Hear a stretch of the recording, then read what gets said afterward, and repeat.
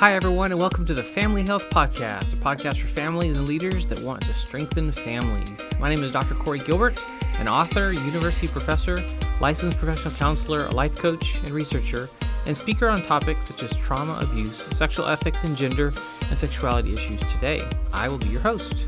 In this podcast, we'll be focusing on 4 areas. See these as a quadrant: your health, your purpose, your relationships, and your work. Each week, we will be diving into one of these 4 areas with the goal of challenging you and encouraging you in building strong families. We're sponsored by the Family Launch Academy, a community of families, parents, and leaders that want to see their children launched well into adulthood, prepared for what's to come.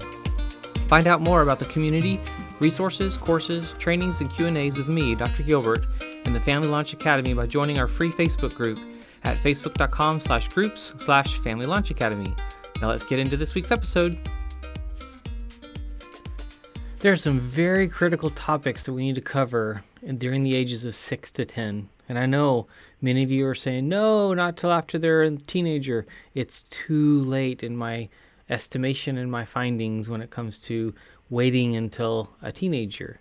So these are seeds that are planted when they are younger, ages 6 to 10. One of those topics, boyfriend, girlfriend. Be intentional about developing a framework of thinking about dating and relationships that they can own as they mature. What is the purpose of dating? What does boyfriend, girlfriend even mean? What is attraction, desire, and lust? How do I manage these weird feelings? Prepare them to say no. Prepare them to question a culture that deems them broken or same-sex attracted if they do not lose their virginity in their teens. Arm them with the defense that they can own as they mature. As they grow, what they once repeated because they knew it was the right answer can become their own deep-seated conviction. Prepare your child to see dating as a fun activity that is done in groups, and that there's no need for singling out one individual to date until they have a job and their own money and car.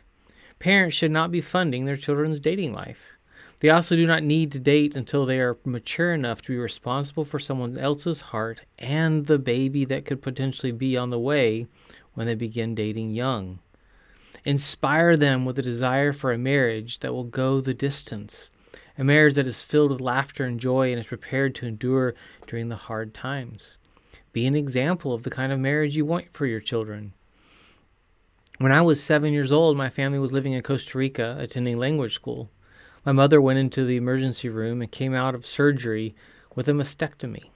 The doctors had discovered cancer, and it was war for her life.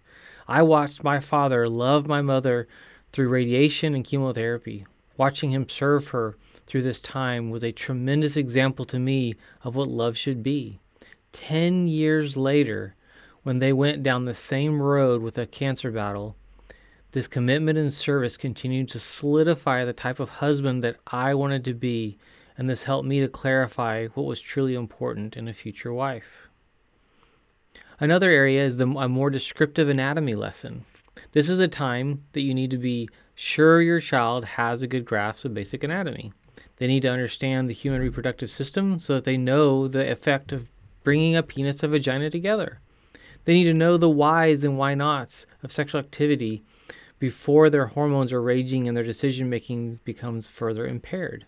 Help them see beauty in their own bodies and the bodies of the opposite sex.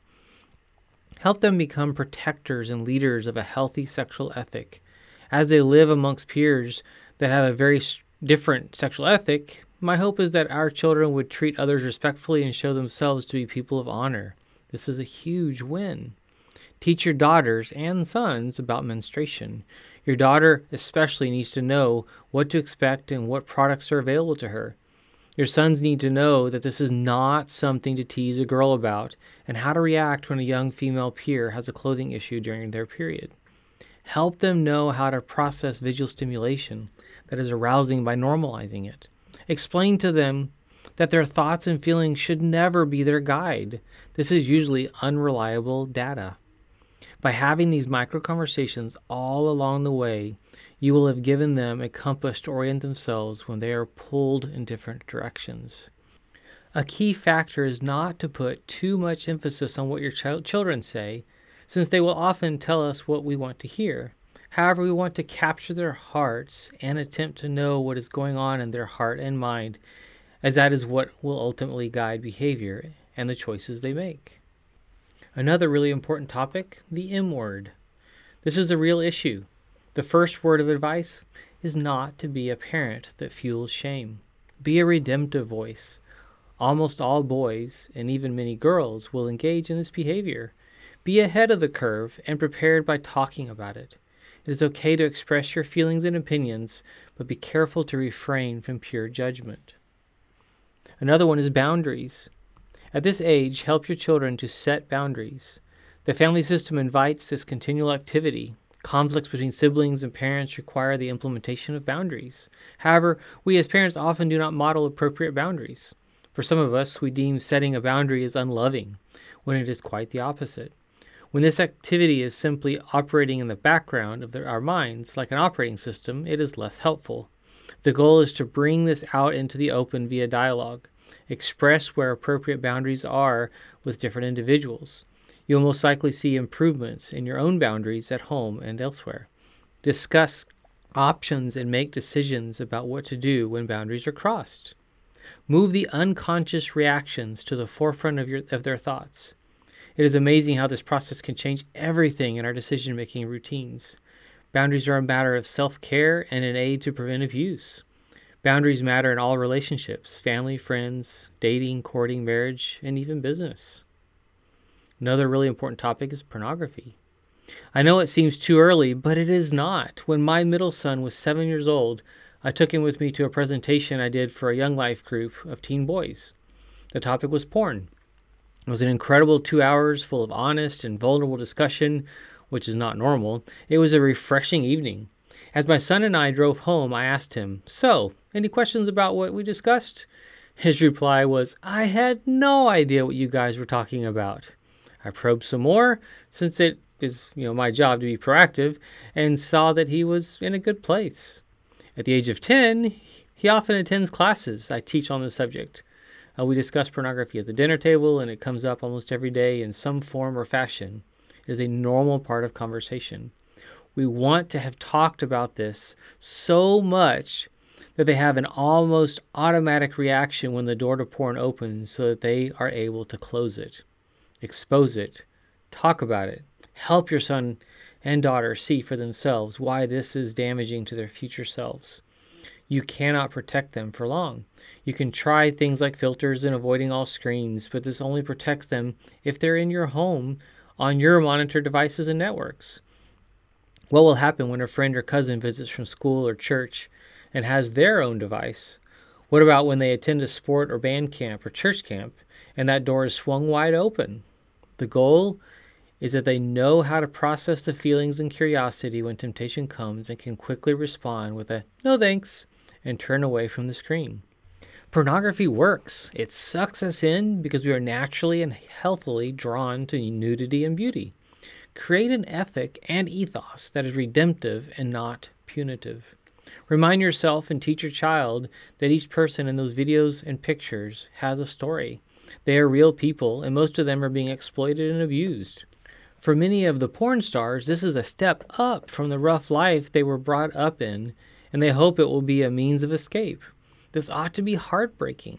Express this to your children. Discuss human trafficking.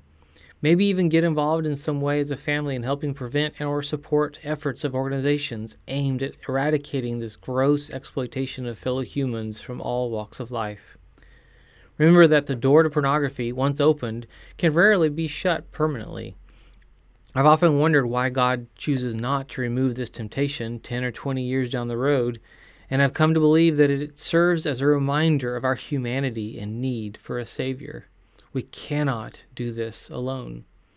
If your son or daughter has opened this door, and the average age is between 6 and 10, be a listening ear in a place of love, compassion, hope, and care.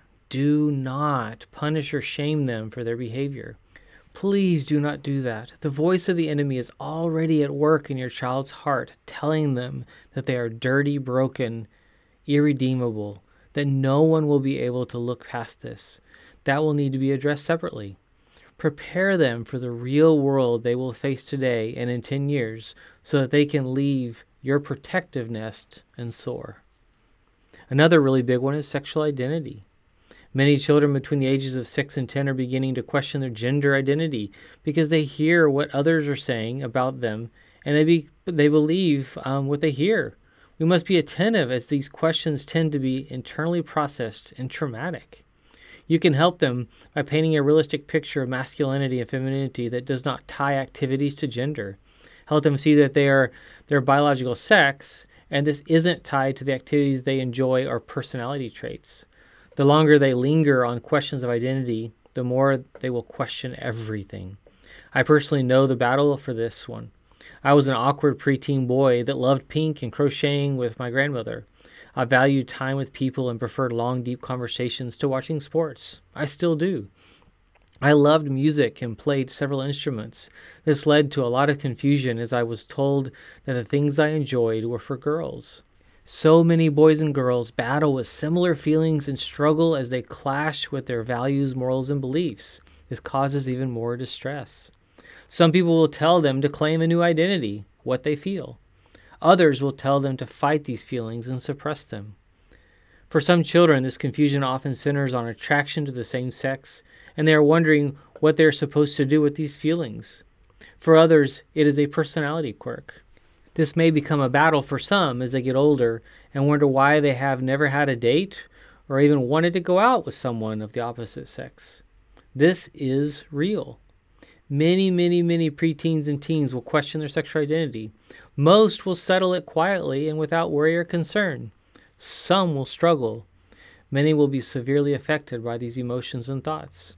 Help them take these out of the mind, out of the dark, and process them out loud. Many will not want to talk to their parents about this either. This is a critical place to bring in a trusted mentor and friend with a similar biblical sexual ethic who is willing to have these hard conversations on your behalf and offer your child guidance. Several books have been written that can be of help to youth pastors and teens as they navigate these troubled waters.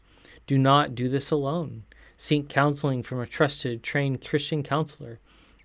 Become knowledgeable by reading the work of those committed to a biblical sexual ethic or attending conferences or lectures. I highly recommend resources from godly examples such as Mark Yarhouse, Preston Sprinkle, and Wesley Hill to families facing these issues. This is an honest and real struggle. Do not minimize your questions and the draw of the attraction.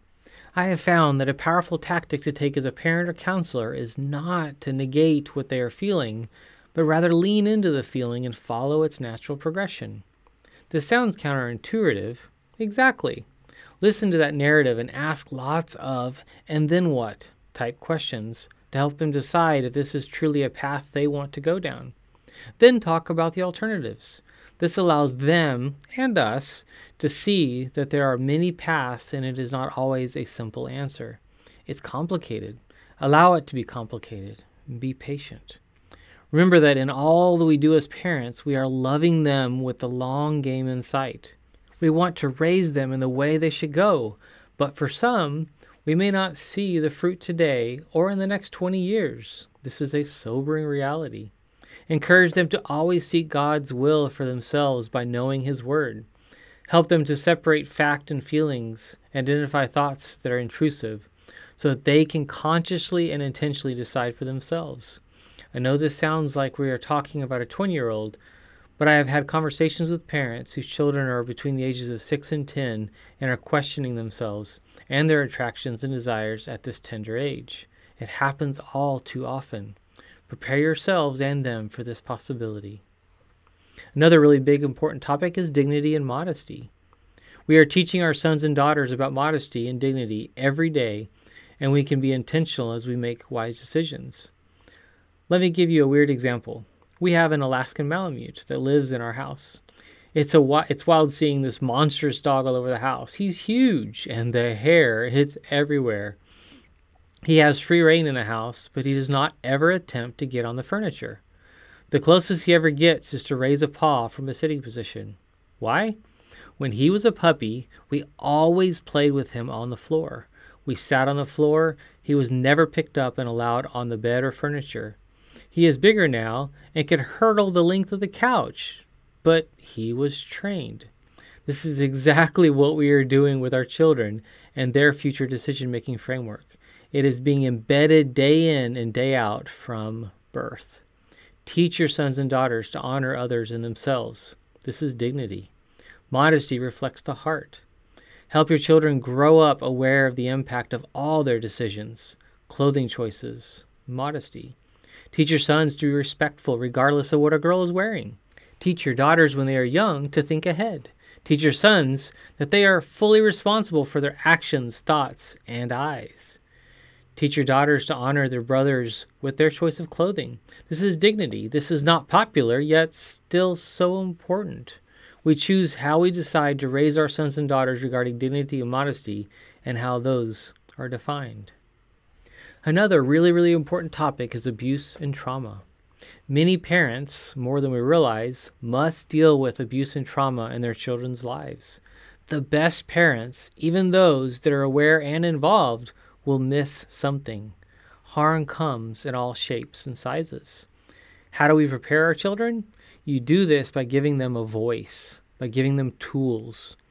We also give them the awareness that even trusted people may not always do good things.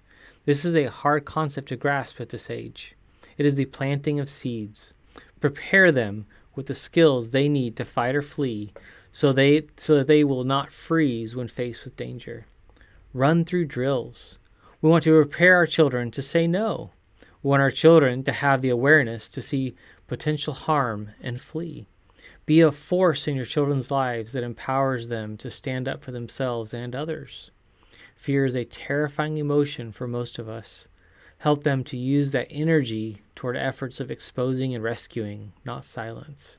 Often parents may miss something with their child due to their own history and the harm they endured, but have not dealt with. Address these things and you will find you are more intuitive, less cloudy, and more aware of others' intentions. I find that many parents are reactive, undiscerning, and unknowingly contribute to the trauma their child is facing.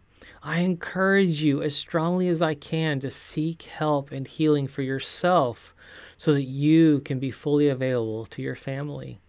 These are weighty matters, but I already feel like you are in a much better place than you were. Now, what about when your children hit the age of 11 plus? Thanks for tuning in to the Family Health Podcast. I hope these become valuable resources full of encouragement and challenges as you lead your family well and with confidence, and definitely not alone. Find out more about marriage and family life coaching and consulting at healinglives.com. I want to help you and your family be successful in marriage, love, life, and family. Thank you to our sponsor, the Family Launch Academy. To get your family moving in the right direction quickly, check out our website, healinglives.com, for available options that will serve your family best. From counseling and coaching to seminars, online courses, and more, it is an honor to serve.